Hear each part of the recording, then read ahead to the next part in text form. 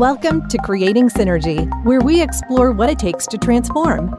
We are powered by Synergy IQ. Our mission is to help leaders create world-class businesses where people are safe, valued, inspired, and fulfilled. We can only do this with our amazing community. So thank you for listening.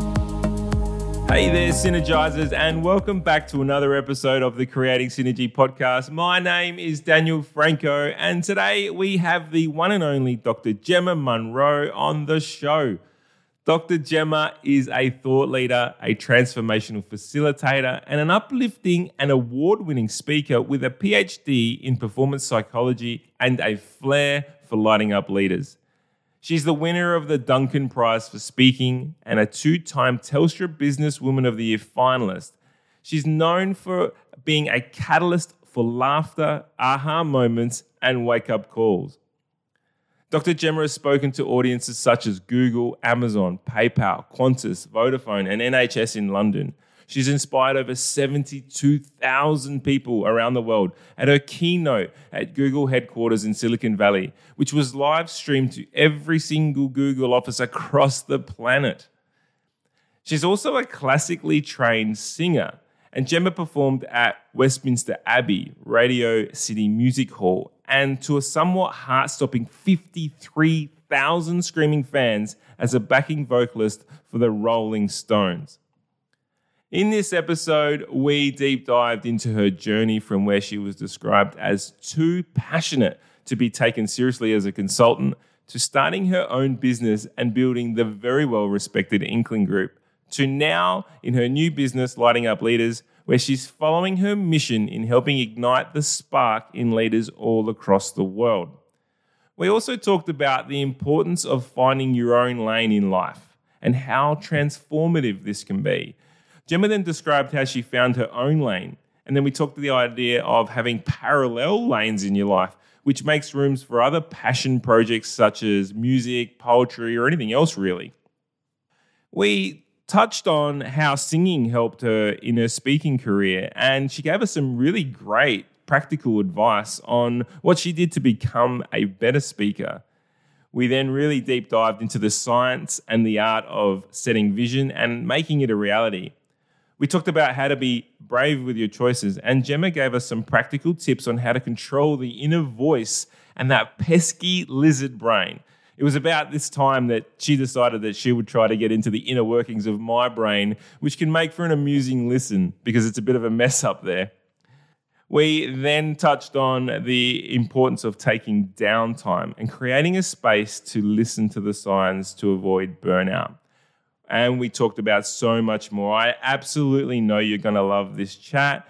And if you would like to listen or learn more about any of the other amazing leaders that we've had on the Creating Synergy podcast, then be sure to jump onto our website at synergyiq.com.au or check us out at Creating Synergy Podcast on all the podcast outlets. Cheers.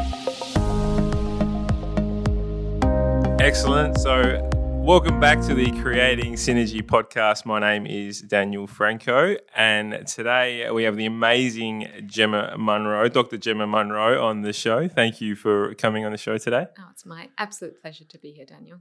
I'm going to just start the podcast off in a slightly different way. I'm just going to rattle off a few of your accolades. Okay. So, number one, winner of the Duncan Prize medal prize for speaking. Number two, two-time Telstra Businesswoman of the Year finalist. You've spoken in front of audiences at Google, Amazon, PayPal, Qantas, and many, many more. You have a PhD in performance psychology, an entrepreneur, a co-founder, previous CEO to the company, your company, Inkling Group, which is known across the world for lifting the percentage of women in the leadership levels. You did a Google talk for Google themselves, right? So actual Google, which was actual Google, which was streamed worldwide to every Google office across the planet. You performed in Westminster Abbey, Radio City Music Hall, and sang as a backing vocalist to the Rolling Stones in front of 53,000 people. You are the founder of Lighting Up Leaders now, which is your new venture. and doing some really amazing things, helping leaders find their spark and removing some limiting beliefs and all the above. And on top of this, you're a wife, you're a mother with two young, beautiful children. I should say there, just in case my partner freaks out, I'm not a wife. Well, okay, partner. Well, it's the same. I am a long-term live-in partner. It's not quite as sexy. De facto. Yeah, that's it's all the same in the eyes of the law. So that's an amazing background and history of events that things that you've been involved in. There's a little bit of a head wobble going on over the other side. Thank you. It's funny when you read out, and I think it's the same with anyone. I know you had Dr. Terry Sweeney on, and you were just and he's a special case, isn't he? He's an amazing human. That's how we met. That's how we got introduced through the podcast. Well, no, Dr. Terry mentioned your name to me. Oh, how we got introduced. Yes. I've got so much time for him, but you were reading out his list, and it would be the same if someone read out your highlights. You just go, oh my goodness. But when you're in it, you're just doing it. It doesn't feel particularly wonderful. It's when you get to the end of it and you read out, you go, oh, right, I actually did some stuff. And it was hard and it was enjoyable. But when you're in it, you don't really think about that. 100%. And you're not chasing the accolades. It's all part of the value that you're trying to give to the world. Yeah, it has all been part of a broader purpose for me. And then there are times where I was just doing it for fun or just because I was asked or because I could. But in the end, you look back and go, I see the golden thread, but you weren't necessarily aware of it at that time. So your name, you've done you recently did a keynote with Dr. Terry, and that's where all this sort of came about, and you and I ended up chatting from there. Yeah. It's like, when you buy a new car and you just see the name. Once you buy a new car, you see the car everywhere. Yes. Right? I think the same thing happened with me and you. I saw you did that talk, and then all of a sudden your name popped up everywhere. And everyone that I'd spoken to, my business partner, everyone in my team, they're like, yeah, we know. I'm like, she's a household name. How have I not picked this up earlier? So tell us a little bit about your story and how have you become this worldwide phenomenon? Oh, thank you for that beautiful introduction. My story started out actually probably in high school, where I had to do a Year 12 English project, and you could choose any topic you want. So you could read a whole range of books, and I love reading. And I realized the topic I was most interested in was success and motivation and fulfillment and how they all linked. And if anything's been a golden thread through my life, I think it's been that. So I went on to do psychology because I was interested in how the mind ticked, and I did my PhD. And I was in academia for a while, and then very quickly realized academics talk to other academics. And in my world, this is not the case for many academics, but in my world, it was very much navel-gazing rather than going out and changing the world. And I wanted to make some small little impact on the world. So I went into executive recruitment and then management consultancy, and it was trial by fire. I actually said the other day, I still remember crying in the toilets because it was you can imagine the cloistered, protected world of academia, and then suddenly you're thrust into this competitive, hierarchical, 17 to 20-hour days, churn and burn kind of world. And I was a sensitive sausage and still am a little. But my goodness, I learned a lot, and I'm so grateful for it. So that was really where I learned to bring together performance psychology, success, fulfillment, my interest in that with the corporate world, and started to see that there were so many opportunities for leaders to feel more lit up. I also started to see the fact that the women who I was coaching, because I was doing a lot of performance coaching at that time, would say to me things like, Gem, I see the women at the top of my organisation and I see success and I see achievement, but I don't necessarily see balance and I don't necessarily see authenticity and fun, and I want those things. And so they were bowing out of leadership roles. So after that, it was that plus the fact that my daughter only had a 40% chance of making it in utero, and we had procedures on her. It was really, really dramatic and traumatic. And there was a moment where I just realized life's too short to not be doing what you really love and what you think is really important. And life's too short to be working 17-hour days, 50 weeks a year. Agreed. So I took a step out of management consulting and I started my first business, Inkling Women, which I honestly think we were in the right place at the right time, in that there weren't many doing women's leadership development. And I guess with my background and also my background in performance, there was a way of fusing that to create programs that made a huge impact for women. So 60% of the women we worked with got promoted within 6 months, which we were really, really proud of. Yeah, it's an amazing stat. Yeah. You stole that. I was going to rattle that one off. But I'll rattle it off for you. Well done. And then from that point, after 8 years, I was saying to you the other day, when a business becomes relatively successful and medium-sized as opposed to a quirky, nimble startup, it becomes about processes and procedures, and that drives me up the wall. Yeah. And I love creating. And I felt like my time in women and leadership and diversity, while I'm so proud of it and I loved it, it was just done and I wasn't fired up anymore. And I had an awakening. I left a marriage. I left the business. I sold my half of the business, and then I started what I'm doing now, which is all around, as you said, lighting up leaders and helping them find the spark that was always within them and to light it or relight it and then to spread that out to the world so it creates this ripple effect within teams and organisations. Brilliant. I want to go back to the time when you started, and there's so much more, and I want to talk about the Rolling Stones quickly. Sure. But we'll get to that. When you started Inkling Group and you had obviously the family concerns with your daughter, which is never nice, and I went through something similar, not to that extent, but we no need to go into that. I'm really interested in your thought process around the creation of the business and what problem were you looking to solve? You said the women in leadership piece. Yeah. Was that something that you'd experienced previously in your management consulting world a lot? It is such a great question, and it's so funny. I'm often focused on how I can help others and what's going on for others, but then I forget to go, what's actually happening for myself here? So yes, it absolutely was. It was an environment, and again, it's a fantastic workplace. So this isn't me denigrating them in any way, but the nature of consulting, particularly at that time, was very competitive. Conversations were like bam, bam, bam, bam, bam, and you were wrong, and you were wrong quickly, and you were called out for being wrong, and it was a difficult environment.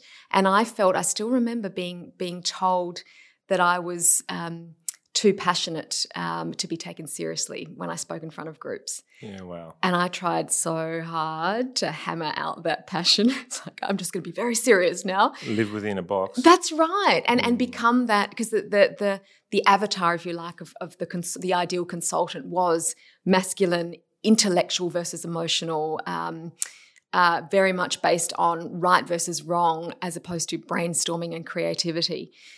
And after 6 months, that was coinciding with my daughter having her issues, and also someone close to me, their two-year-old drowned. And it was this sense of, I can't be myself in this organisation.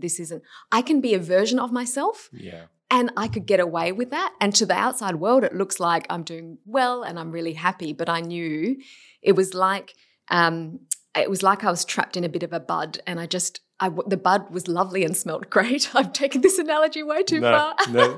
But there was this sense of needing to blossom, to shed a snake skin and actually be a little naked and raw and vulnerable and step into who I really am. Yeah, I love it. We are a management and consulting firm, but we are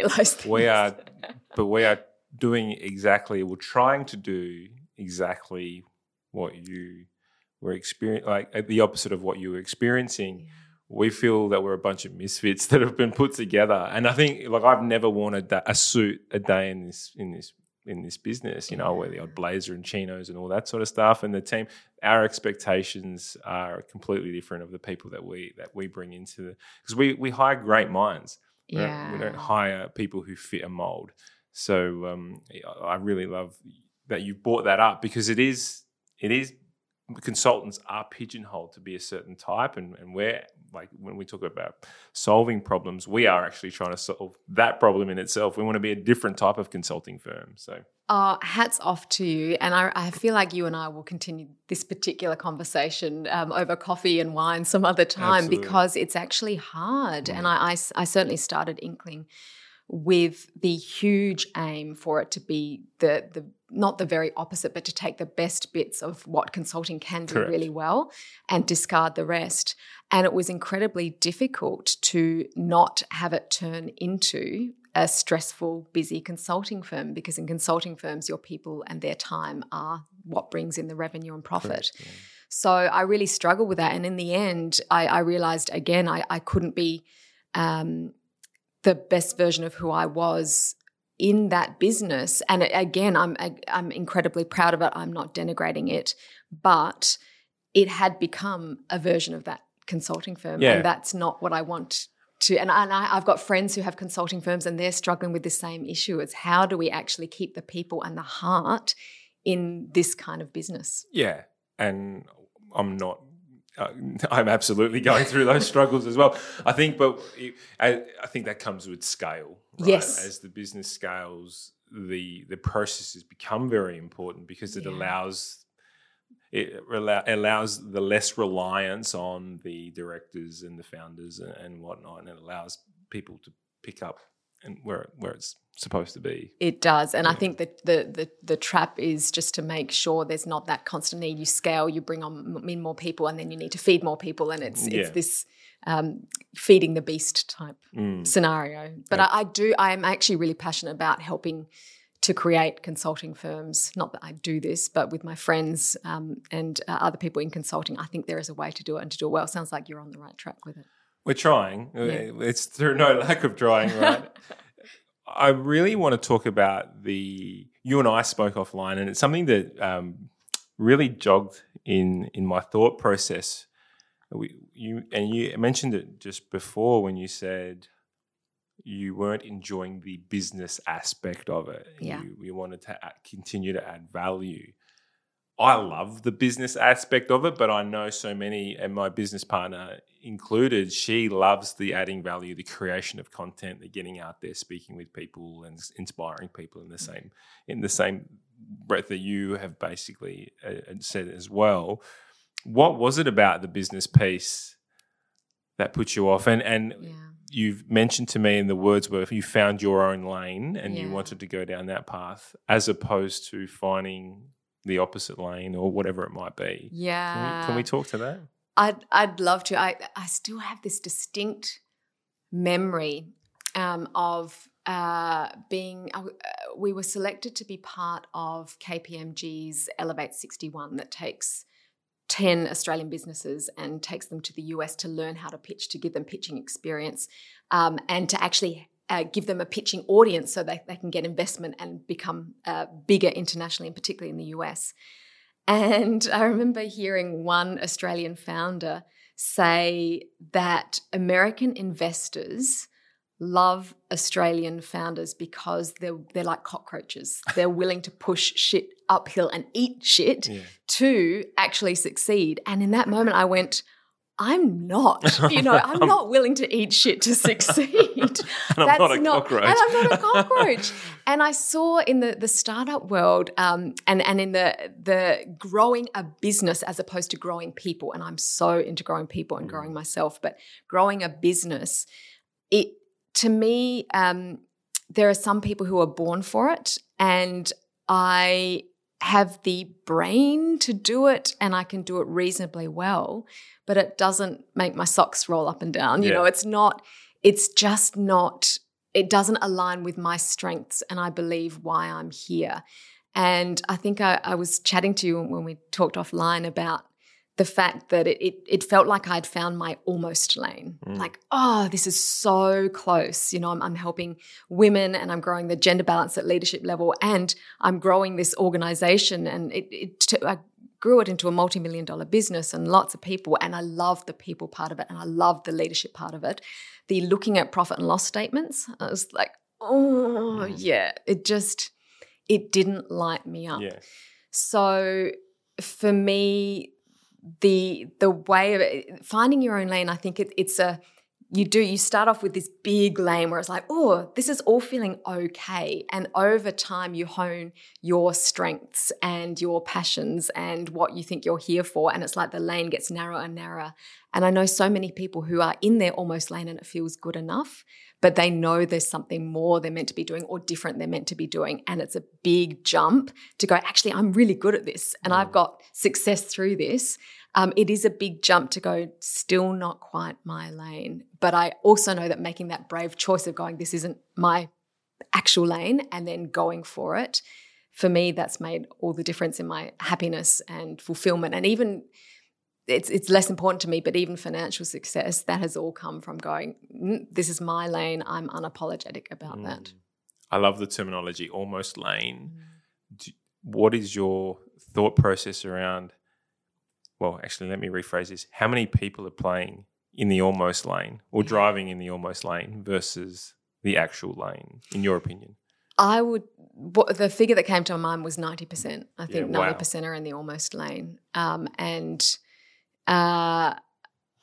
think, I don't want to get too esoteric, but I do think everyone has the potential and the capability and the little gentle nudges from that small, still voice within to say, oh, honey, it's not quite right.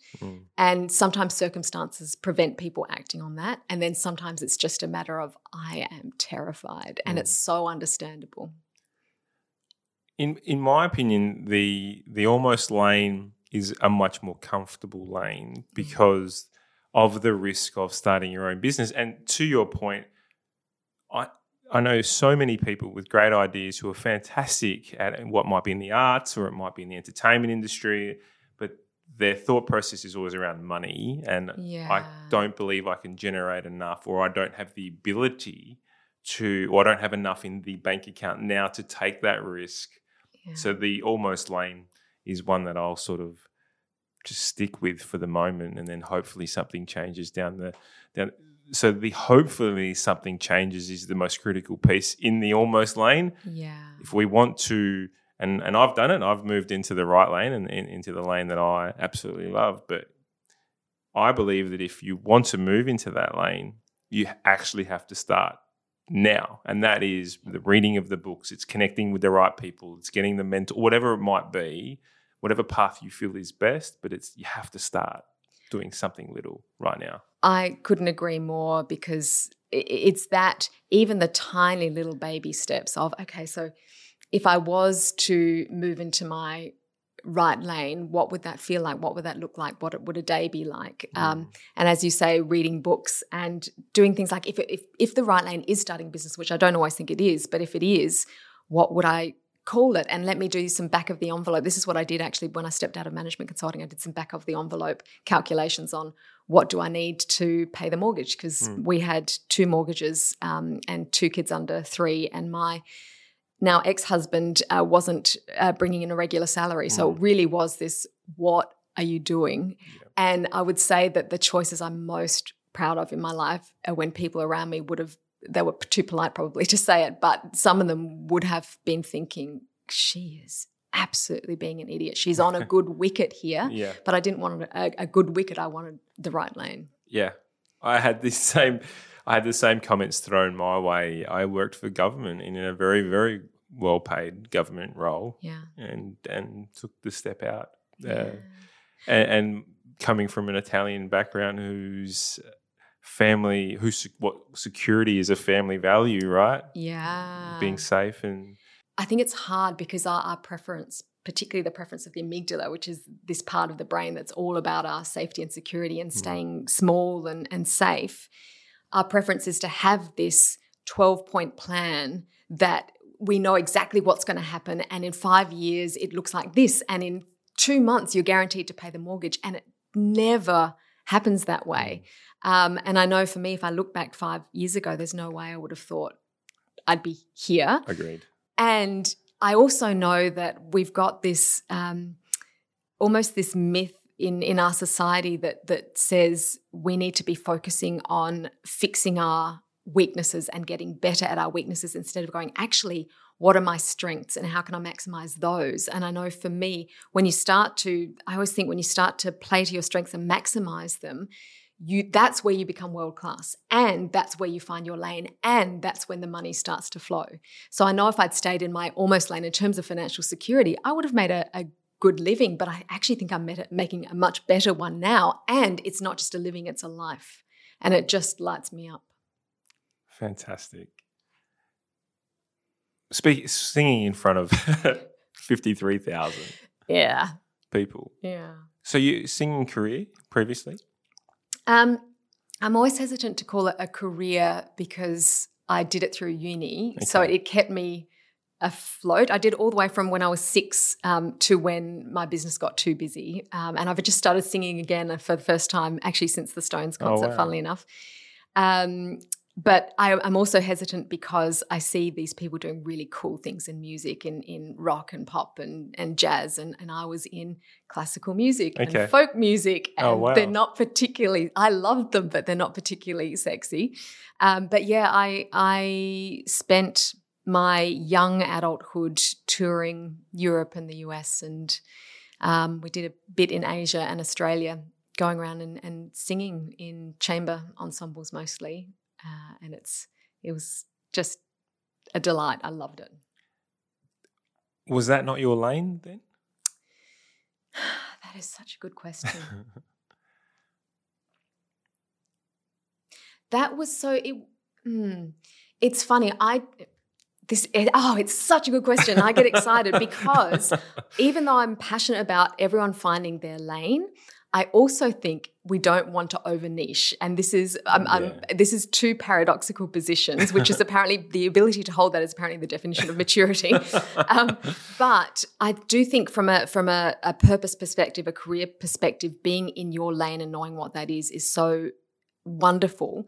But I'm also aware that, yes, I'm a speaker and a facilitator of leadership programs, but I also write poetry and I sing and I love to grow vegetables. We are human beings. So from a career perspective, I think it's wonderful to say, here are my strengths, here's my purpose, here's my lane. But from a life perspective, I think we need to be exploring anything that gives us that sense of, I'm being refueled. And singing for me has always been part of that. Yeah. I agree. You don't have to be, or the lane doesn't need to be business only, right? The music part for you is a lane that you enjoy in your personal time. It's a parallel lane. Correct. And it was so interesting because I do think the corporate world, I'm thinking LinkedIn versus Instagram, for instance. Yeah. On Instagram, I'll publish the occasional poem, and I when I journal, I'll sometimes channel my older self or my higher, wiser self, and I'll share some musings. And even though I pride myself on authenticity and making brave choices, I struggled to put that up on LinkedIn because it's like, well, no, you need to see me as a very serious business person. I'm corporate. Yes, and I think that's actually one of the reasons organizations are struggling at the moment is they're not evolving with humanity. Humanity has evolved, sometimes it doesn't look like it, but humanity has evolved tremendously, and corporations are still using this 1980s, 1990s way of working and sometimes 1950s style of leadership to lead these humans who are wanting freedom, authenticity, courage, creativity, and they're not getting it through work, which is why we've got the Great Resignation. So actually I ended up publishing a poem on LinkedIn, just going, publish. And it went well? I think so.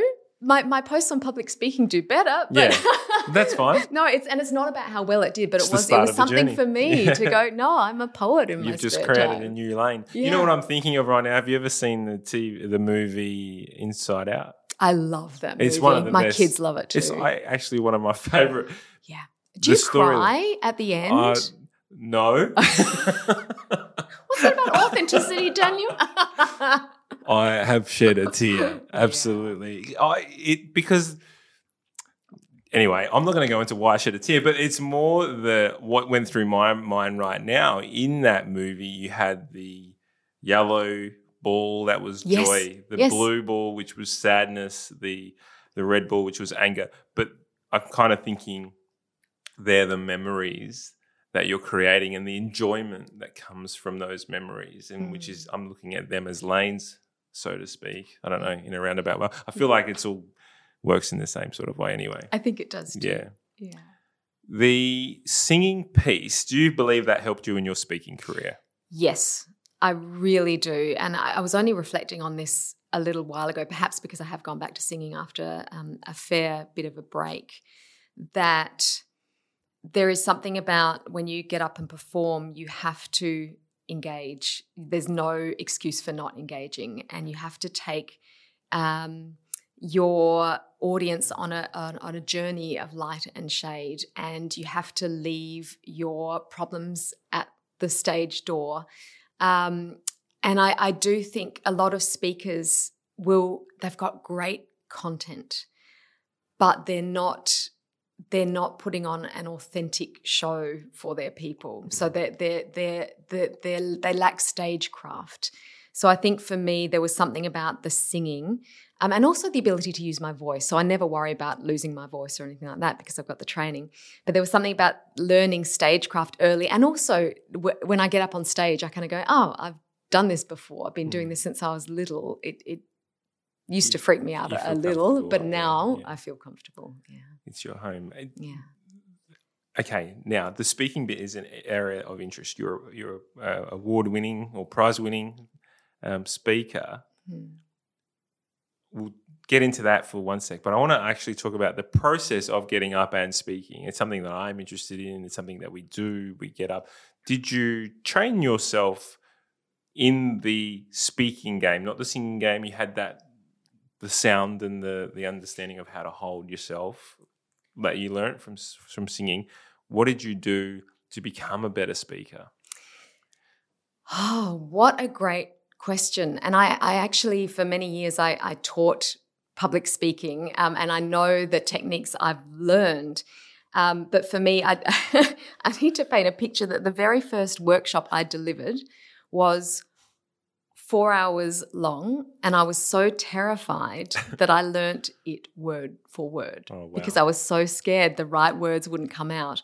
So a big part of what I learned was around firstly hooking the audience in at the start with the what's in it for them so that they're listening, but secondly structuring it so that, and even if I've got a 3-hour masterclass or a 1-hour keynote, you'll only see me with 5 dot points or so, because I've realized that it needs to be structured beautifully so the audience knows exactly where you're going. But then the joy is in being present and allowing what wants to come through, and that's where you have engagement.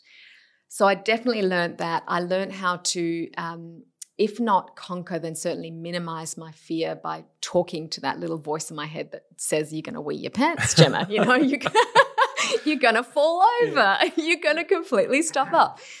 Is there the judgment thing in there as well, that they're not going to like what I'm saying? It's so interesting. So that still follows me. I think we all have this thing, this voice in our head that will say you're not good enough or you don't have anything of value to offer. And it happened when I did the talk at Google headquarters. And then it happened just recently. I gave a talk with Dr. Terry Sweeney at Amazon to some of the top leaders in South Australia, including the Premier. And there's still, even though I know what I do is valuable, there's still that voice of, they're going to have heard it all before. And it was interesting. Terry and I caught up for coffee afterwards, and he said, do you know, when I thought, I knew there was going to be a motivational speaker there, and I don't think he'll mind me telling this story. And he thought, probably just more, let's get you inspired stuff that I have heard before. But he was really surprised, and he took a lot away in terms of making brave choices, which is the topic. And I figure if Terry can take away something around making brave choices with the number of brave choices he's made. So for me, it's actually, I just now watch that little voice in my head and just go, oh, honey, like I get it. I know why you're there. You don't want me to get up, and that's okay, but I'm actually in the driver's seat right now, and I know what I have to say is of value.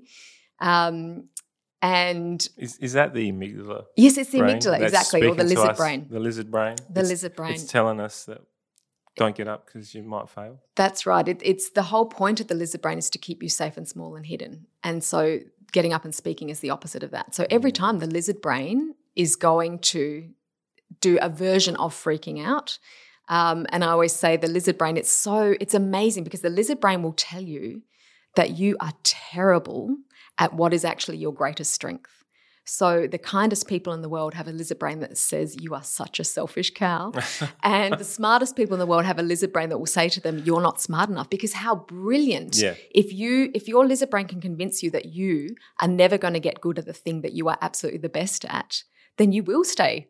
You will never meet your potential. Yeah. You will stay small and hidden. But even though it's sophisticated in that way, it's not sophisticated enough to be able to tell the difference between, oh my God, there's a saber-toothed tiger and a slightly confronting work situation. So even getting up to speak or ask a question, and a lot of people get tongue-tied asking a question at a conference, and it's not life-threatening, but the lizard brain doesn't know that. And so it makes you sweat and shake and palpitate, your heart palpitate, and it's really unpleasant, but there are ways around it, and I do a lot of teaching of that. Yeah, can you give us one tip? So actually, let's wait on that tip. Sure. But the lizard brain is the first brain that we evolved from, right? And we've had two other parts that have grown and we've evolved over time. How did we ever evolve if this thing was holding us back all the time? I don't have the neurological answer for that. No, that's I have deep more question. of a philosophical answer. In your opinion. In my opinion. Expert opinion. I think we're programmed to do this, to expand and contract, and we grow and then we go and we go back in our shells a bit. But I also think we're programmed to keep growing and to keep seeking and to keep progressing, and because that's actually what gives us the joy. So we don't like the discomfort of it, but we do like the joy of it and the outcomes of it. So even when the lizard brain is going, you can't do that, there's a part of us that goes, actually, yes, you can. Yeah. And the more we can learn to listen to that part, and I think we do listen to that part, and we then have experience listening to that part and going, that worked. And yes, it was scary, but I'm so glad I did it. The more we can keep pushing and leaning into that discomfort. Excellent. Now, we were talking about what you did to become a better speaker. Yes, way back 7 years ago. We went down a rabbit hole. So what is a tip that you potentially could? Actually, no, I skipped over. We were going to talk about what is a tip to control the lizard brain, and then we can move back up that rabbit hole. Yeah, what would be a way where we can control? Because I find that's something that I really struggle with. Or the imposter syndrome just screams at me. I have the ability to fight it and move through it, but my body doesn't. Like my body just stays in that moment, and then my brain is working in a different frequency. Yeah. So can I ask you, Daniel, and just to be really vulnerable here in front of everyone. I've been there a few times. Gabs is getting the tissues ready. Just in case, Gabs. When that part of your brain says nasty things to you, what sorts of things does it say? I don't know if they're nasty. I would say it is definitely – actually, I'll rephrase this. I feel like my lizard brain kicks in more so when I don't know the topic as well as I believe I should know the topic. Yes. And so if you're tuning into what it's saying to you, so obviously you have a feeling of fear and inadequacy. Inadequacy and lack of preparation is always a big one that once, And what's it? Does it actually have a voice? Does it start talking to you like, I can't believe you're not prepared enough? What does it say? Yeah, I would say you're not prepared enough is definitely in there. People are gonna notice something about you. Well, people are going to think that you're not up to expertise because I think that way about other people. Yes. Right? Are you the sort that has high expectations of yourself and others? Correct. Okay. Are you firstborn? Second. Okay. That's interesting. So a lot of firstborns, and I won't go too much into this, but one of the core beliefs that the lizard has is you're not enough. So you're not prepared enough. You're not enough to impress these people. You're not smart enough, etc. And for some reason, firstborn kids tend to gravitate towards that. But it is such – so going back to what I said before of your lizard will always tell you that you are insanely bad at whatever it is that you are best at. So I know the amount of preparation you do for your podcasts. I know the amount of pride you take in your work. Your lizard is basically saying a complete porky pie to you. Well, we had this conversation before the podcast started, didn't we? This exact conversation about me not feeling I wasn't prepared enough. And I don't know anyone who has prepared as well as you have for a podcast. So you can see, once you start to see, oh my gosh, my lizard is actually lying. And the reason it lies to us is because it cannot accurately think, saber-toothed tiger. It makes things up to keep you small, to keep you hidden, and to stop you from actually shining out into the world. So one of the tips I would give to you is to imagine your lizard as a little character. So an animal, if you had to guess, or if you like gut feel, is my lizard an animal or a human? It'd be an animal. Okay. I'm thinking a chameleon. Okay, great. So you've got it already. Yeah. Fabulous. Is it coloured or? It could be. It's a chameleon. What a stupid question. It has the ability to be anything. Come on. Yes. No. Okay, so it's chameleon. It's sitting on your shoulder. And the reason I get people to imagine their lizards as a character is it separates you from your lizard. So most people are fused with their lizard brain and they think their lizard brain is the font of all wisdom and all knowledge. And of course it's not. It's a separate part of your brain that will never give you the credit you deserve for being well prepared and smart and curious and interested in all the things you actually are. And my second tip with the lizard is always to treat it like a beloved tantruming 3-year-old. So I'm sure you've had a tantruming 3-year-old before. Oh. Yes. Many times. Yeah. I'm glad I'm through that phase, but yeah. Yeah, me too. But a tantruming 3-year-old, all it actually wants is to know that you're in charge and to be told that in a way that soothes the beloved tantruming 3-year-old. So actually, if you picture your lizard as a character and you can even give it a name and say, it's all right, mate. You're okay. I so get why you're acting up, but you don't need to. I've got this.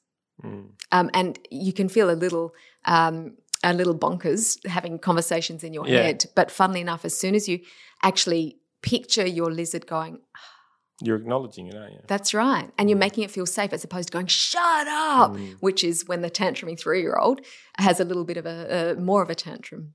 It's my brain is going a million miles per hour now because we literally have this conversation before every single podcast. Gab's like, how are you going? How are you feeling? I said, I'm not prepared.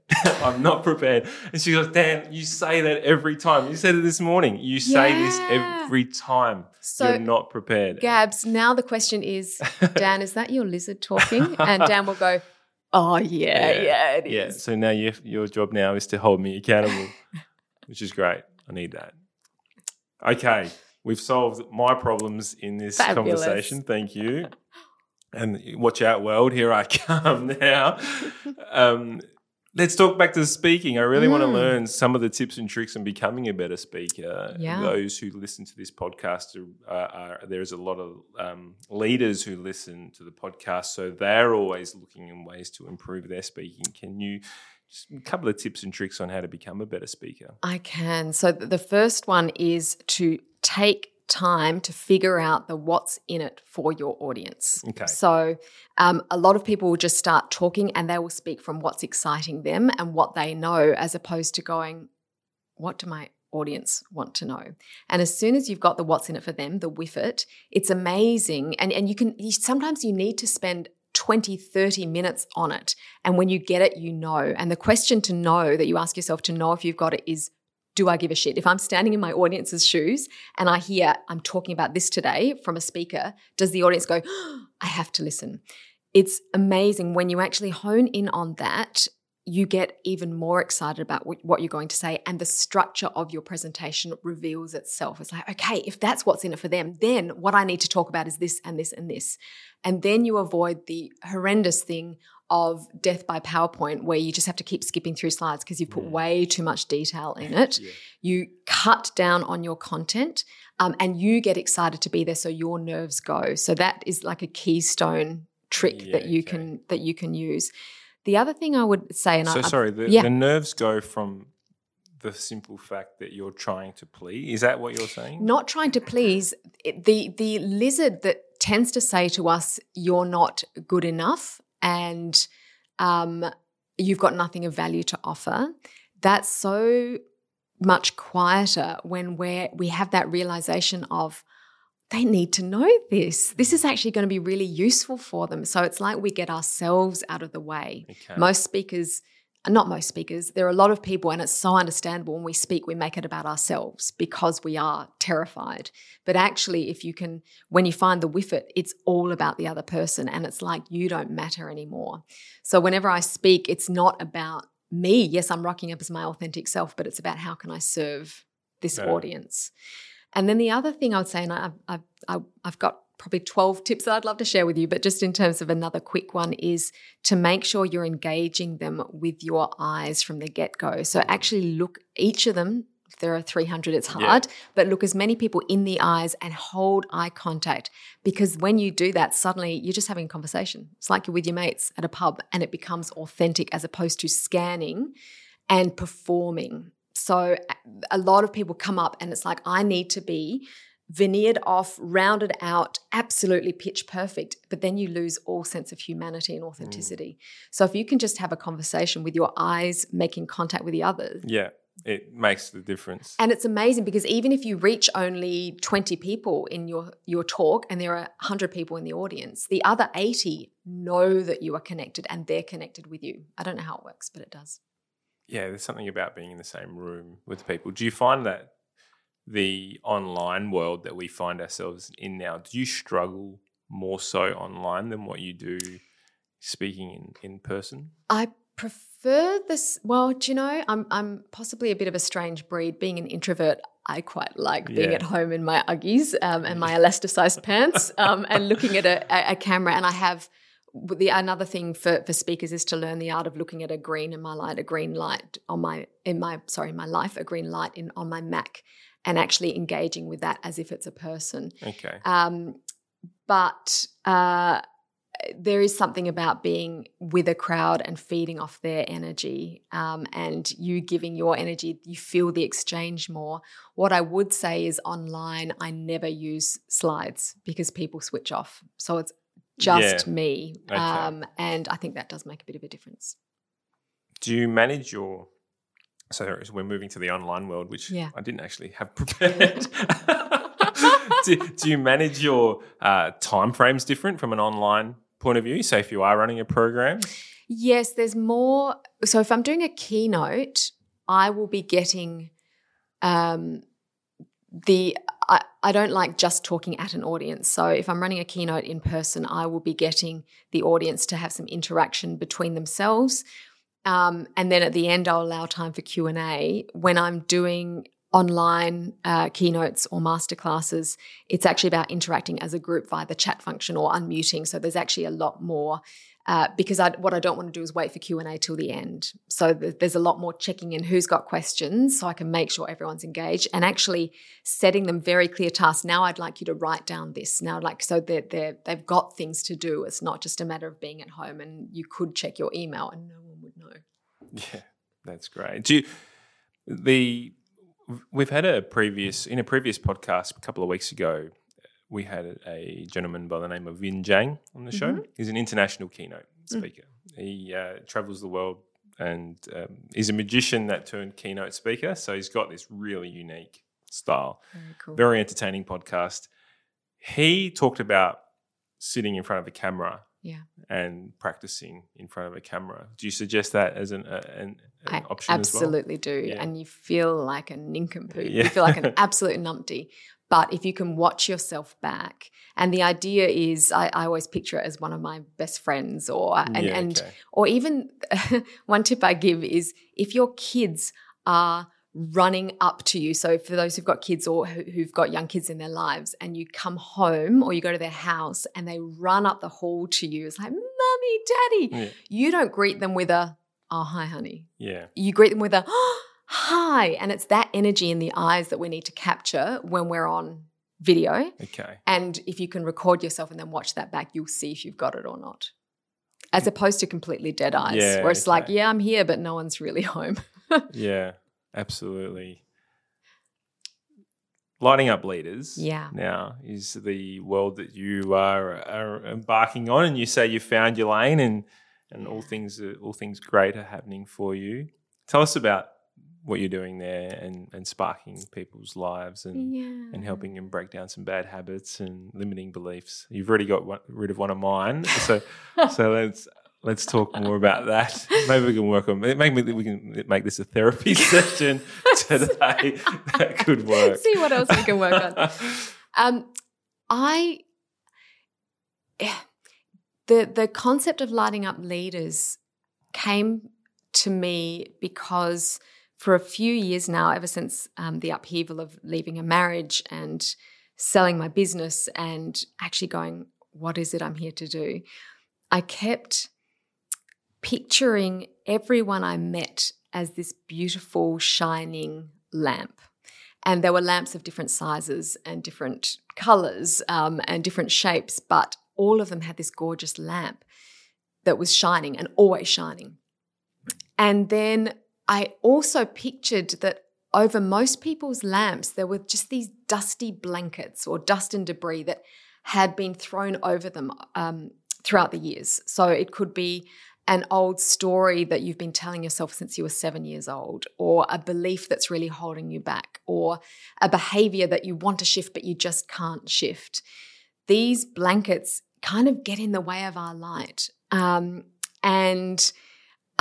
number one thing I'm seeing in workplaces across the world is everyone is so overwhelmed in terms of time, stress, exhaustion. They are on this hamster wheel of overwhelm and too many things on their to-do list and too many meetings that there's not that much time to remove the blankets or to work out how to remove the blankets. And over the years, people have forgotten that there is that light within them that's never switched off. And for me, for whatever reason, I seem to have this ability to help awaken such a bit of a naff word, but to help people go, I do have that light in me. It was there all along. It's the aha moment. Yes, the aha moment. And that aha moment alone causes ridiculously fast and easy and joyful transformation, which is kind of the game I'm in. But on top of that, what I love to leave people with, is practical tools and tricks. It's like a suite of tools that they can use to identify what are the blankets that are holding me back and how do I shed those blankets so that light can shine. And then how do I want to shine my light so that I go, I reach the end of my life going, that was my life and I'm so lit up and I feel so lit up by it, but also so that I can spark the light in others. And when you start sparking the light in others, and you can imagine this in an organizational setting, and most of the time I'm working with corporates or entrepreneurs, it's like the domino effect of boom, boom, boom, boom, boom, boom. Yeah. And the result is large scale culture change, but it's actually done one individual heart and mind at a time. The blankets theory, is it like an onion where you peel off one blanket at a time, or can you just grab the one from the bottom and I think it can be both. I know that grabbing the one from the bottom and they all go, that can actually be really tough. So some people have spontaneous awakening moments or some grief happens in their life and it just all goes. I think the gentler form is to go, there's another blanket. There's another blanket. Yeah. But I know you can do both. So I'm a leader of an entrepreneur startup and I've come to you and I say, Dr. Gemma, I need some help. I've got some limiting beliefs. Yeah. Is that a conversation or do you just, how does one embark on working with you?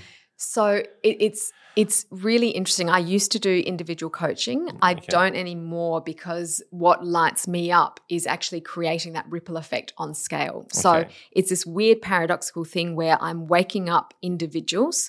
I was once called the Chief Awakening Officer. That's kind of my role in life. But I'm helping people see their own individual spark, but I'm working with groups to do it. And that's where I get my joy as well. So the conversation is Gem, I've got a team that I want to uplift, an organization I want to uplift, an audience I want to uplift. Can you come and speak or design a leadership program to help us uplift ourselves as individuals and then have a ripple effect on the culture as well? Yeah, wow. So what would one of those programs look like? So there are a few. I do a number of keynotes. So I do a keynote on making brave choices in the midst of change. I do one on setting a vision and making it stick. But in terms of how I tend to work with teams and organizations, I've got a program called Uplift that is really about uplifting an entire division, an entire organization by working with every single person in that division or organization. So it's a series of masterclasses. Okay. It's having me as a coach in your pocket to go, I'm having trouble, and then there's a library of video logs that they can refer to when they're having an oh crap moment. Yeah. There's a personal trajectory project that people undertake and a way of having accountability to that. There is a retreat in the middle for those that want that sort of thing. So you can work with me for 3 months or 12 months. It's all about, and sorry, the other thing I should say is those programs are insanely tailored to each of the individuals and the organisation, so that you go, here's what we want to achieve by uplifting our people. How do we get there? And then the program is tailored to make sure that's an inevitability. Sounds fantastic. The making brave choices jumped out at me when you said that, so I'm just going to run with that one for the moment. Yeah. Talk to us about what you would speak about. What do you speak about in your keynote about making brave choices, and how can we all get better at making brave choices? Because I know, we're talking about the amygdala and the brain and the lizard in the mind. That sounds like it's all aligned. That keynote is around why we should make brave choices, okay. And then why we don't. So we should, because actually if you look back on our lives, the things we're most proud of have always involved making a brave choice. Yeah. But we don't for 3 reasons. And I actually talk through the biology of why we don't. I talk about the fact that our brains are lazy, and our bodies are fearful, and our minds are terrified. And I give people a series of tools that they can go away with to actually lean into that making a brave choice. And to train our brains and our bodies to feel less uncomfortable. It's like going to the gym, and picking up a weight. You don't do it once and go, my biceps are done. Yeah. But I give people the tools to over time learn that making a brave choice is actually, it feels wonderful. And my daughter, she's just about to turn 11, but from the age of 6, she would say to me, Mummy, I'm feeling excited and terrified all at once. And that's the way I know that something amazing is going to happen. Because when you've got those 2 things of joy and discomfort, that's where we lead our lives. And yes, it's uncomfortable. And yes, it's making a brave choice each time. But what we want to avoid is getting to the end of our lives or even midway through our lives and having to make a ginormous brave choice because we haven't made them along the way. So that keynote's about teaching people to make the small brave choices as we go. So you do get to the end of your life and go, oh, what a ride. And it was mine. And I felt like I contributed what I was here to do. Such a wise thing for a 6-year-old/11-year-old to say. Yeah, she's a bit of a special one. I remember walking to kindy with her. She was 3. She said, Mummy, it's such a beautiful world. The world just loves us so much. So yeah, you just came out that way. Can I get a signature now? That might be worth. She is a little guru. Might be worth something in a few years. The entrepreneurship world would really understand what your daughter actually said, and the excitement and the discomfort is every day as a leader in business. I should actually not just entrepreneur, but leaders in business. Yeah. It is a uncomfortable position to be in when you have people working with you and around you and whatever it might be. Why would anyone want to be a leader? Okay, so I think there are a couple of reasons there. I once saw a cartoon of a month in the life of an entrepreneur or a leader, And I've never seen anything more accurate. And I just need permission to swear so I can go for it. That's all right. We had one podcast that it was every really. I won't shoot. But if you've got kids around, I am about to swear. No, it's fine. We're all adults here. They had this series of pictures of this. I think it was a little mouse. And at the top of the picture, on most days, he was going, "Oh fuck, oh fuck, oh fuck, oh fuck," and then occasionally there was a "hell yeah," and then, "Oh fuck, oh fuck," and that's why we do it. It's for the hell yeah moments. They are intoxicating. They are. And I also think, in terms of being a leader, there is something about being the architect of other people's careers or something you're building into the world that makes a difference in the world that you look back on and go, "Okay, I actually did make a difference." And that doesn't feel necessarily intoxicating, but it feels good and right and meaningful and fulfilling. I think that's a really big reason why I started my own business was I was so unenthused about leadership in general and the way people were treated. I have a government background. I have a private and government background, I should say.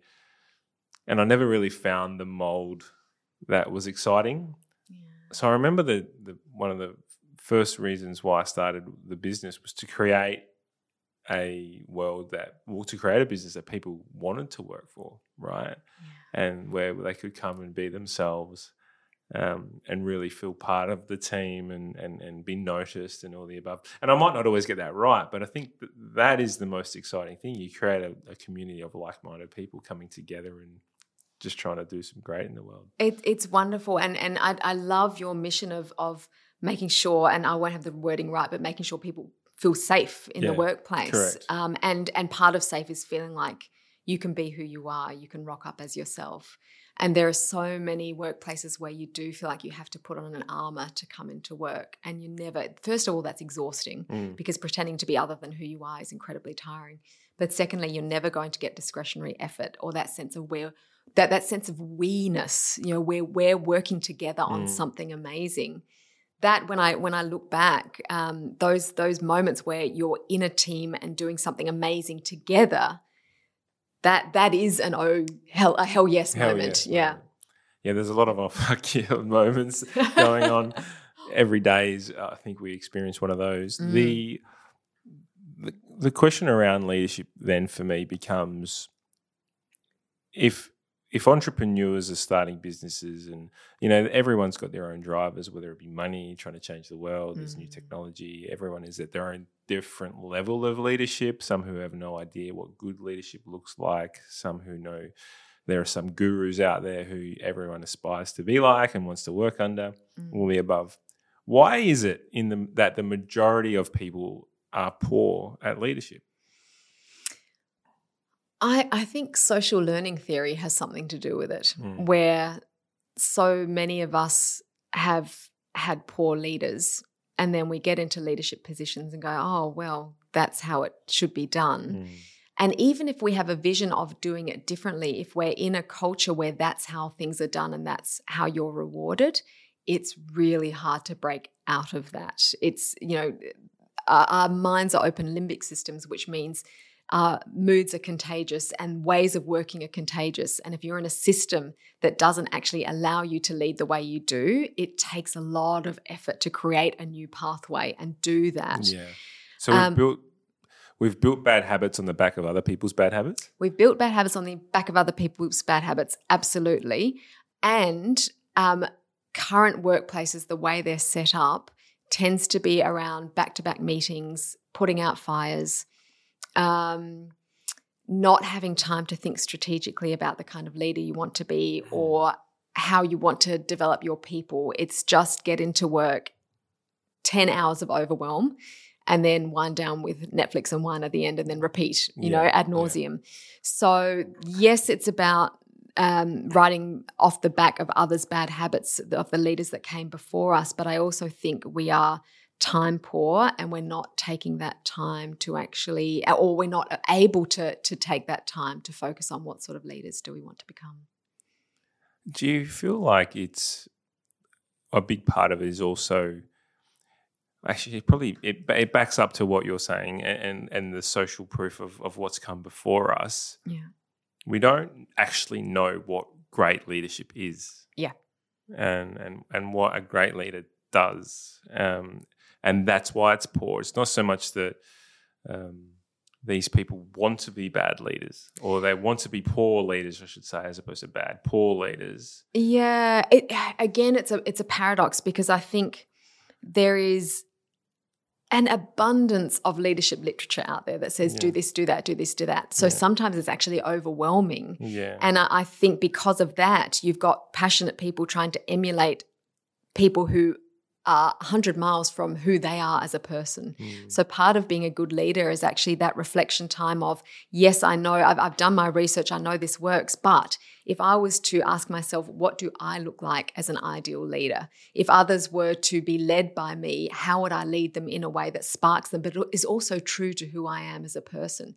And these are deep and complex questions that take time. And like I was saying before, we can be time poor. Yeah. So to me, leaders, we promote people up the ranks, and we never give them the chance to spend quality time on what sort of leader are you? What is the leadership legacy you want to leave? What is how do you want people to feel after they have been led by you? What do you want them to achieve after they've been led by you? Those questions are all important, and we're not asking ourselves them.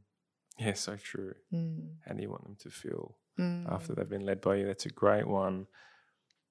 Your talk about visioning, and then, well, 'cause we do a lot in that visioning space as well, and you and I have talked about vision. I think we're very aligned with, wanting the world to be fulfilled, inspired, safe, all the above. You then help businesses set that in motion by working on their mission and their piece within the puzzle. Can we talk about the visioning piece? Yeah. So most of the time, and I have worked with businesses. I've got a wonderful friend, Mia Hanchin, and we collaborate to help businesses set a leadership vision or a vision for the business. And I love to help people on that. I also love to help individuals set a vision that completely lights them up. And I think a lot of times, so whether it's a business vision or a personal vision, the same thing applies. We will get into a space of, right, I need to set a vision now, and our brains are in beta mode and we're in analytical mode, and what we end up with is a commonsensical, okay, so this is the logical next step for me. But actually the sort of vision that inspires us is the one that you think, this is only 20% doable, but oh my gosh, can you imagine if this came true? Which the BHAG, right? Big, hairy, audacious goals. Yes, I used to call them golds, giant, outrageous, liberating dreams. Same thing. Yeah. And so the way I work with people, and I just did this exercise with Force 40, which I know you know of, the top 40, under 40 in South Australia, where I got them into alpha brainwaves, into that creative, anything is possible state. And then it becomes about asking great questions and removing the beliefs that it has to look like this, because our visions are often based around what we think other people expect of us or society expects of us. But the question is, if I felt no fear, what would life look like? What would work be like? If I knew I would be paid X amount of dollars per annum, as in the ideal amount, what would I be doing with my time? What would make life and work awesome? And if you can ask those questions in a place where you are connected and your brainwaves are slightly quieter, that beautiful alpha brainwaves, then the answers just come to you. And it's hard not to edit and go, oh my, who am I to think I could do that? But the answers that come are the ones that make your belly just set itself on fire in a good way. There's a lot of self-judgment in that space, I think. I've done something similar, and I remember going, no, you can't do that. No, you can't do that. maybe I haven't really hit the phase that you're talking about and had the flow, been in the flow state. I think you can do both. I think you can watch your brain. So it goes back to watching that lizard. You can watch your brain go, oh, yeah, okay, of course you're thinking those thoughts. That's your job. But actually, I'm just going to ignore you for now because this is all about visioning. And then one of the keys, like I said before, was to give yourself permission for it to only feel 20% doable, and you set yourself that task. Yeah, sure. And then the other thing you do is once you've got this, as Martha Beck says, this big eagle vision, you then translate that into mouse steps so you don't freak your brain out. You don't freak your fears out. Yes, you've got a big vision and you look at it now and then, but the next question is, what's the next right step? What's the tiny next right step that I can take? Yeah, the 1%ers. We work on the 1%ers every day. The small habits, turn them into big habits. I am interested in the visioning piece from an internal point of view. Is there, so we set this, the BHAG and the goal that, this great vision. How do we know those individual small steps? How do we become self-aware enough? How do we get enough curiosity? How do we learn the behaviours that will help us get to that vision? I think it's two things, and again, they seem opposite, but I think doing both is where the power is. So the first thing is actually a very structured, logical way of tackling this, which is at the start of each day to have a series of questions you ask yourself. So I take balcony time at the start of each day, and I'll review my vision, and I'll just ask myself, what's one tiny step I can take today to move towards it? And for me, I've learnt my yes sign. So in my body, when I think about the right thing, it's like, is this the right thing? My heart expands and my shoulders drop and I feel relaxed. It's like, yeah, that's it. Versus my no sign is my shoulders tense up and my stomach constricts. So I use my body as a compass for, is that right? Yeah. The other thing is... Do you do that with everyday scenarios or big decisions? Absolutely, both. Yeah. Yeah. Okay. So even what do I want for dinner tonight is a, oh, yes, and oh, no. Yeah. So I use it all the time. I've said this on a previous podcast before. Tim Ferriss, have you heard of Tim? Yes. Yeah. So he has a model and he says it's either fuck yeah or it's a no. But one that I heard recently, Michelle, who is my business partner, her son has this little spinny wheel on his phone as an app, right? Yeah. And the spinny wheel is a yes, no. And you spin it and whatever it lands on, it's yes, no. But his process is while it's spinning and you're saying, please be no, please be no, please be no, that just tells you the answer. Yeah, that's true. Like, hey. Or it lands on a yes, you're like, damn. Yeah, correct, right? So I feel like it's just brilliant. You intuitively know what you want to do, and that your body language would tell you that. But I thought that was such a brilliant idea from an 18-year-old. Good. And what happens is we've been taught to make our decisions from the neck up. Yeah. And actually the best decisions are made from the neck down because from the neck up you're going to be focused on justification and fear and security and making sure you don't look like an idiot. But from the neck down your body literally moves towards what's best for it. Yeah. The other thing I would say in terms of what's the next right step, sometimes you can just leave it up to the universe. And I'll give you a really specific, slightly mundane example. I had a friend, don't know if you know Tyron Brumfitt, but I do. Yes, I do know. Yeah, that. she's a dear friend of mine and the founder of Body Image Movement. Yeah, she's done a few TV specials and movies. She's doing her second movie, which means I haven't seen her in 6 months, and we're catching up. It'll be a hug fest next week. But one morning she said to me, "Gem, you have to get on Clubhouse." And I had no idea what Clubhouse was. So I looked it up. Obviously, it's a social media, what do you call it, platform? Yes. I don't have an Apple phone. I can't get on there. Really? You have to have Apple? I did not know It's only this. Apple. Yeah. It drives me insane. That's bonkers. Anyway, keep going. Anyway, in my research, I didn't find out you could only have Apple, but I did find out that you have to get an invitation to join. And so I was in a really relaxed state. I think I was cooking dinner for the kids and I was sort of in a bit of a meditative state. And I asked the question, I wonder what it would take to get an invitation to Clubhouse. And within a few minutes, my phone pinged, and it was my friend Arkella with a message, Gemma, I've got an invitation to Clubhouse for you. For some reason, it had your name written all over it. Yeah. So there is something about setting an intention or a vision or a goal and being in a relaxed state and having the space to listen to the text messages that come in or the book that lands on your lap or the small, still voice within, having that space and being quiet enough in your brain to notice when they come in. Sometimes the next right step appears right in front of you. Yeah, I agree. Have you ever read The Alchemist? Oh, yes, years ago, but I should read it again. Where it's all about omens and being open to the omens and noticing them. I've had a similar story where I was I think I was in the throes of thinking about moving out into my own business world and also starting wanting to get into podcasting and stuff like that. And it all happened. So the story about the podcast is I thought about the podcast from a very, very early point. It wasn't until we hired Gabs that it actually happened, right? So go Gabs.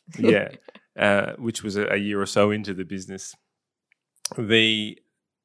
One day I was driving and I'd been invited. I reached out to an old friend that we used to play cricket together, and I reached out to him because he was running a podcast. Him and James Begley and Andrew Montesi, they ran a podcast called Rooster Radio. They no longer do it because Andrew's moved into the US, but they invited me along to a live podcast that they were doing with the Adelaide 36ers captain. Yeah. And I remember driving and I was like, I really want to learn more about this podcasting stuff. And I remember driving to work that morning and I was like, I'm not going to go. Like I was really not feeling it. I'm not going to go. And actually at that point in the car on the way, I went, no, I'm not going. Yeah. I'm tired. I've got too much on, all the above. And then this car cut me off, right, on the road. This car cut me off and I slammed on my brakes and then he put up his hand and waved, sorry, didn't notice, whatever. But on the back of his car, he had the Adelaide 36ers sticker, like basketball sticker. Yeah. And I just went, what the hell? All right, I'm going. Yeah. And I reckon that was a pivotal moment where I noticed this omen, if that's what you want to call it. Yeah. And I went, had a ball, developed this relationship, learned a hell of a lot about podcasting and whatnot in that same process, and it all just sort of went from there. And to me, and I love that story, to me that when you're living in a place where your mind is quiet, where you're taking space to listen, those things happen all the time. It's just that we're not present enough or quiet enough to notice them. It's how I met my partner. I woke up to a voice in my head saying, go to this restaurant, and he was there. Wow. And then it's how we got into Elevate 61. A voice in my head said, listen to put on the 7:30 report. And I didn't even know it was 7:35 at the time. I put it on and it was information about the program. So I do think one of the things leaders assume is that we need to be structured and very busy and important, but actually taking space to go, okay, what's going on and what's next for me, it comes to us. We don't have to hustle and push for it. We just get out of our own way and let it flow in. Yeah, so good.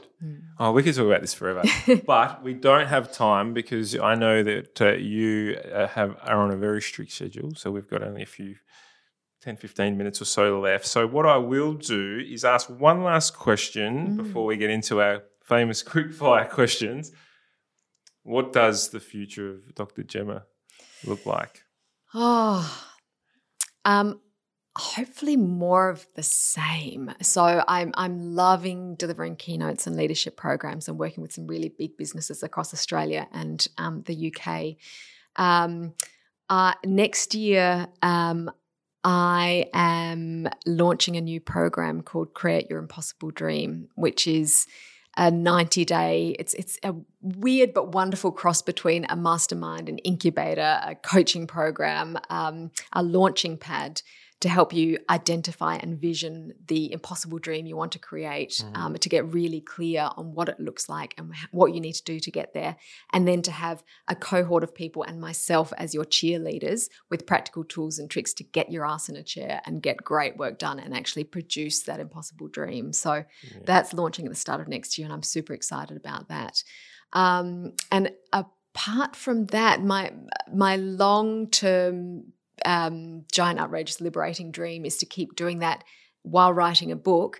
But then also I'd really like to be able to invest in conscious entrepreneurs and conscious businesses, and to give them a training pad, a launch pad to do the work they do in the world, but grow as individuals at the same time. So grow their businesses, grow themselves, but in a way that's actually aligned with who they are and what they want to achieve. Brilliant. Sounds great. Well, we've got the perfect opportunity down at Lot 14. There's a few. There's some wonderful people. Talk about Startup World. Yeah. It's all happening down there, and I'm sure Dr. Terry could introduce you to a few. I've got a few names I could throw you as well. Thank you. Beautiful. So quick fire questions. Yeah.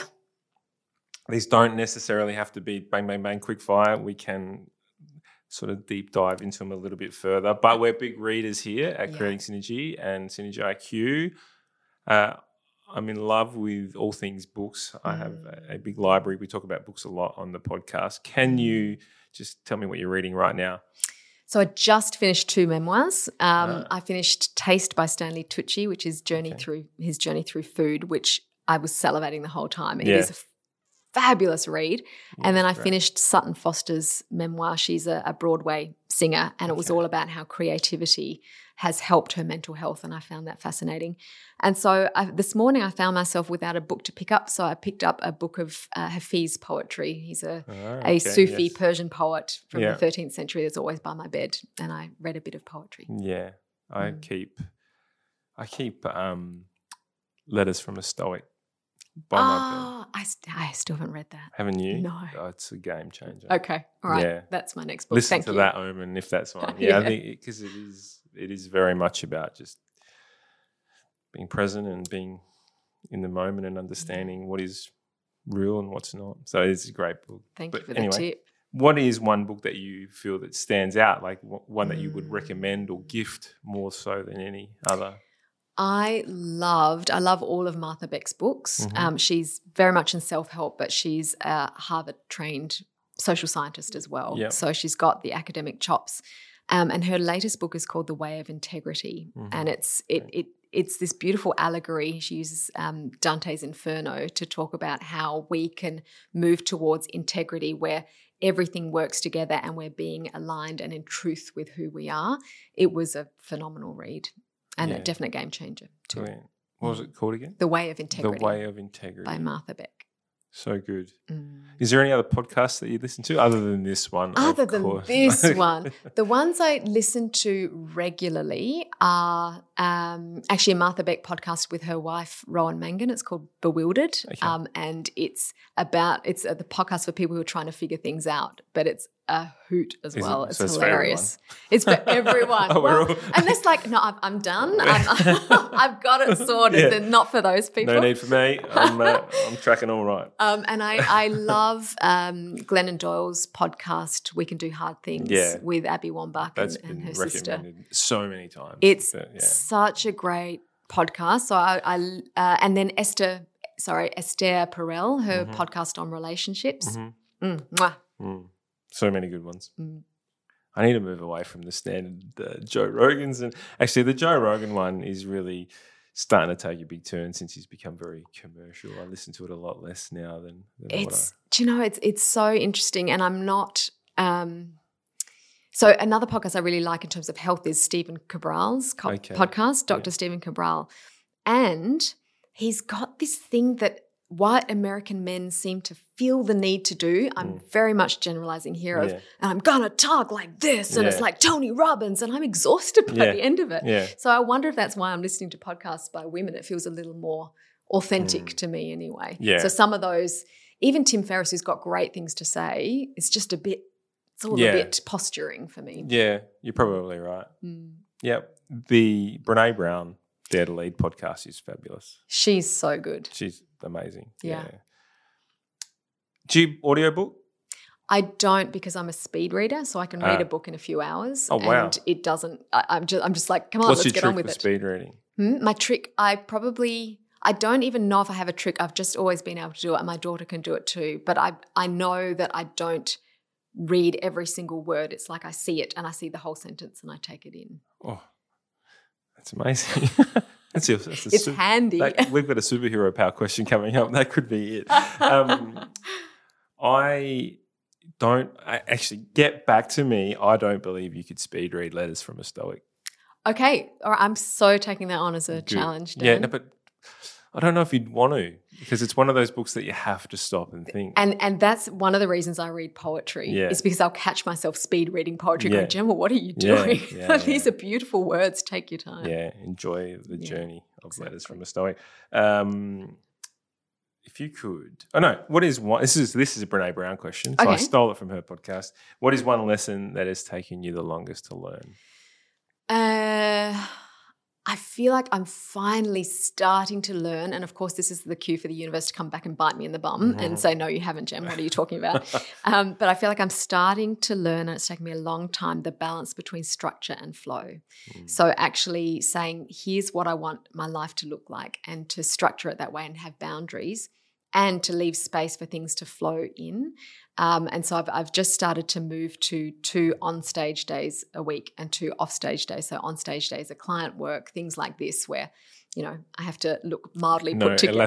No elastic sweat. Actually, do you know what I do? You'd never know. And then 2 off-stage days where it's about thought leadership and writing and reflecting and writing for socials and elasticized pants. And Brilliant. So structure is critical. Structure gives you, my general manager, Stacey, who's amazing, always says that structure gives you freedom. And I have rebelled against that because I do like things to feel flowy. And then other times I'm overly structured. So for me, I need both. And I think for everyone, we need to work out the balance of what's the right amount of structure for us versus what's the right amount of flow. Yeah. I just looked at the time because I got 1,000 questions to come out of that. And I'm spewing. We didn't ask this question. No. Gabs and I have actually talked about throwing these up front because I feel like so much gold, like the quick fire questions. Do you want to ask the question that came to you? Well, like when you talk about structure, a big part of that, and we've spoken about time, it's one that I grapple with. Yeah. I don't know how to manage my time because I am a very spur of the moment person. I always have been. Yeah. I've always, if you ask any of my close friendship group, is Dan makes a decision on a whim and then runs with it. If you ask anyone in the team, they will say the exact same thing. Yeah. So for me, how do you structure your day? And actually saying this, dealing with you and your EA. Yes, Kirili, on locking you in for this time was a struggle, but it was because of the structure that's in place, which, kudos for that very reason. Yeah. I don't, and it's probably it's a horrible question, but how do you manage your time? Yeah, no, I love these sorts of questions. I've actually got a keynote called Productivity is an Inside Job, so I love talking about this. Kirili and Stacey, they're there to, in Stacey's words, help me win and free me up to do what I do best. Mm-hmm. And so we've structured the week around what do I do best, which is making sure I'm speaking and writing and creating, and that's about it. But for me, it's in my handbag, which is over there, but I've got it's a beautiful system called a full focus planner. It's a journal. And I structure it at the start of the week. You do a weekly preview and you work out what you want to achieve that week. And then I put it in a calendar. So my on-stage days are structured. It's like I've got half an hour to do this. I've got an hour to do that. So I can get as much as possible done. So you'll see my whole day is planned out in chunks, including a rest break, which I do with a little balloon. Yeah. But on my off-stage days, I will only allow myself to focus on 1 or 2 things, and then I can just flow with it. So for me, when I'm structured, and when I'm flowing, I'm flowing. Okay. And that's the right balance for me. Yeah. But I would say for you, your strengths are probably, you wouldn't want to take the spontaneity away from you because then you'd be missing a lot of the stuff. And that's the bit that I grapple with. Yeah. I have business coaches and all the above, and they're saying, Dan, you need to get better with your time. It's like, but I struggle with it. And one thing you could do is structure the morning and then say, right, afternoon's my free time or something like that. So you've got both. Yeah, that's right. Woohoo, let's see what comes. So Curly did, and she's going to listen to this podcast, she did ask for a half an hour back and I refused to respond to the email. That's her doing her level best. It's like, let's call Gem time back. Yeah, she did say that. Can we get some, Gemma wants some extra time. I didn't respond. So Curly, apologies. It was on purpose. If you could invite 3 people for dinner, who would they be? I don't know if it sounds boring, but I don't really care. It would be my girlfriends. Yeah. So I'm separated from, we've got a very tight threesome. We used to sing around the world together and separated because of COVID. So I just have dinner with them or 3 other girlfriends, one of whom, Taran, I just haven't seen because of the film. Yeah. And it's, to me, I am an introvert and I can learn a lot from listening to people in podcasts, but I would rather just hang with the people I know and laugh and delve deep. Yeah. I have a core group of 8 mates. Like we went through school together and we're still friends today. That's so we good. Actually, I was saying to this Gabriella this morning, we actually designed our lives where we live within a 1 kilometre radius. Like 2 of my best mates live 3 houses down from me, and they live next door to each other. Like that's the definition of a posse. Yeah, so we've good. it's like the entourage almost. Yeah. We've just designed our lives where we're next to each other, and we all still get along as if we're 18-year-old kids running around. That's amazing. Yeah. What is some of the best advice that you've ever received? To meditate, to prioritize meditation and to know that you're not always going to have a good session. So I've been meditating for, I don't even know, 13 years, something like that. And there are still sessions where I get to the end of it and go, oh, well, I planned my wardrobe for today, because my mind's just been thinking. Yeah. And I think so many people don't meditate because they think they're bad at it, but that's just the nature of the brain. Do you use guided meditation? Or sometimes. So I've as part of my morning ritual, after exercise, my partner and I will make ourselves some turmeric chai and we'll go out on the porch and we'll meditate together. And sometimes we feel like a guided one and sometimes we just have the timer. But we use Insight Timer, the free meditation app, which is so good. How do you excuse like the deep diving into your own personal life? I don't want to dive there, but how do you do that in the morning when you've got kid drop-offs and stuff like that? So we have kids week on, week off, which makes it easier. But even with the kids there, they're now older. So we've got a blended tribe of 3, 10, 11 and 14. And they're pretty good at knowing what they need to do and getting ready in the morning. And actually, if we get involved and start micromanaging, the morning goes pear-shaped anyway. So we get up early and exercise usually before they're awake, and then they're usually having their breakfast and being sleepy and grumpy, or the other dwarves, while we're out meditating, and then we're there with them. Okay. And one of us will drop them to you're school. part of the 5 a.m. club? I used to be. Before COVID, I was a religious F45-aholic, and I'd get up and go to their 5 a.m. class, and then I just got really tired, so I wake at 6. Okay. Yeah, sometimes a bit later if I'm tired. If you had a time machine, where would you go? Oh, I'm fascinated by the 1920s in New York and just that opulence, and obviously not all through New York, but the pockets. There was a few Italians running around in that time. I think there might have been a few Italians. Al Capone and the like. Yeah. I'm just fascinated by the architecture and the dress and I'm not even a party person, but the music and the parties and even the trains. I'd like to go back and go on a train travel when train travel was romantic. Yeah. It looks like fun. It does. Yeah. It's not like that anymore. No. And do you know the no mobile phone world is something that really excites me. I look at my kids, and this is, I know, a conversation for another time, but I feel like they're missing out on the time that we had where you'd be in a car and you'd be bored, but you just stare out the window and dream. Yeah. And that was renewing time. Yeah. And we do make them do that, but they kick and scream about it. Yeah, they do. I used to go out on my bike when I was bored and try to get lost. Just to have something to do to find your way home. Yeah, you just literally go, all right, I'm going to just ride until I just do not know where I am, and then figure out my way to home. Yeah. You couldn't do that these days. Well, no, I don't have where are the maps? Yeah, that's right. Yeah. Pull someone up on the street, call my mum. My daughter has one of those Space Talk watches, and it's got literally got a GPS on there. So anyway, we won't go there. If you could have one superhero power, what would it be? It would be to teleport. Wow. So that I could go to awesome places and not have to deal with jet lag and quickly. Yeah. Teleportation is a favourite on this podcast. Is it? Yeah. It is good. Yeah. How do I do something and do it quickly? What's yours? Superhero power. I think I've said numerous times, I change on day to day, but I would like the power of knowledge.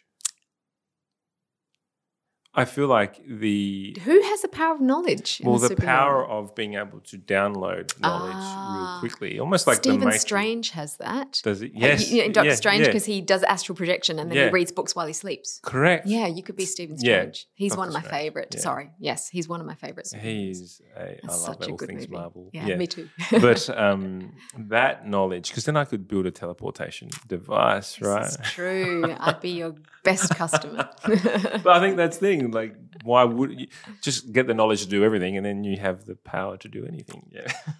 This is actually a very good point. My favourite question coming up right now is, what is your best dad/mum joke?